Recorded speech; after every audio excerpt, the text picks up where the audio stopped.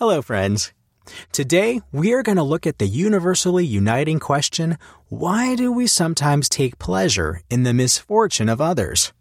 This strange feeling, this sick joy that we may feel when we see the misfortune of others, has a name: Schadenfreude. This German word literally means joy of harm.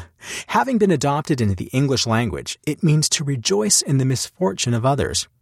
At first glance, this feeling may appear dangerously close to sadism. Thankfully, we are not all secret psychopaths, as Schadenfreude has a key difference. It's purely passive. Schadenfreude takes no active part in the fulfillment of others' misfortune. If you are experiencing Schadenfreude, it's because you have had nothing to do with the cause. You just merely experienced the joy in observing it.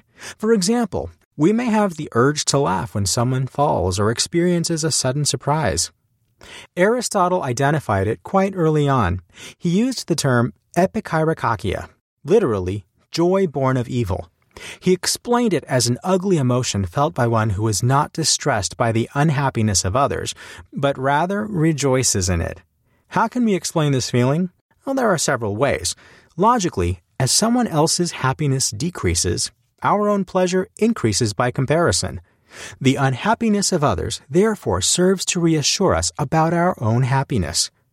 Spinoza, a Dutch philosopher in the 15th century, explained that compassion itself causes Schadenfreude.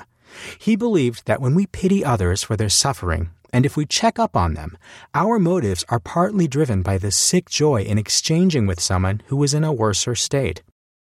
Even scientific observation can teach us that this feeling has neurobiological foundations.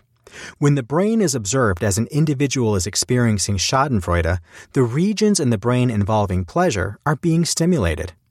For evolutionary psychologists, Schadenfreude is explained by humanity's competitive nature. If the world in which we evolve is competitive, the failure of others increases the opportunities in our own opportunities. Hence, our joy at seeing others fail. Finally, Schadenfreude could be reinforced in groups. As an unglamorous feeling, we tend to conceal it when we are alone. But in a group, Schadenfreude becomes legitimate and acceptable, sometimes even amplified. Knowing that other people share your joy, even if it is at someone else's expense, validates this emotion. However, as with many things, there is an opposing force with Schadenfreude. Buddhists have a concept called mudita, meaning friendly joy. This act consists in rejoicing in the happiness of others. It is often quoted as the antonym, the cure of the often nefarious Schadenfreude.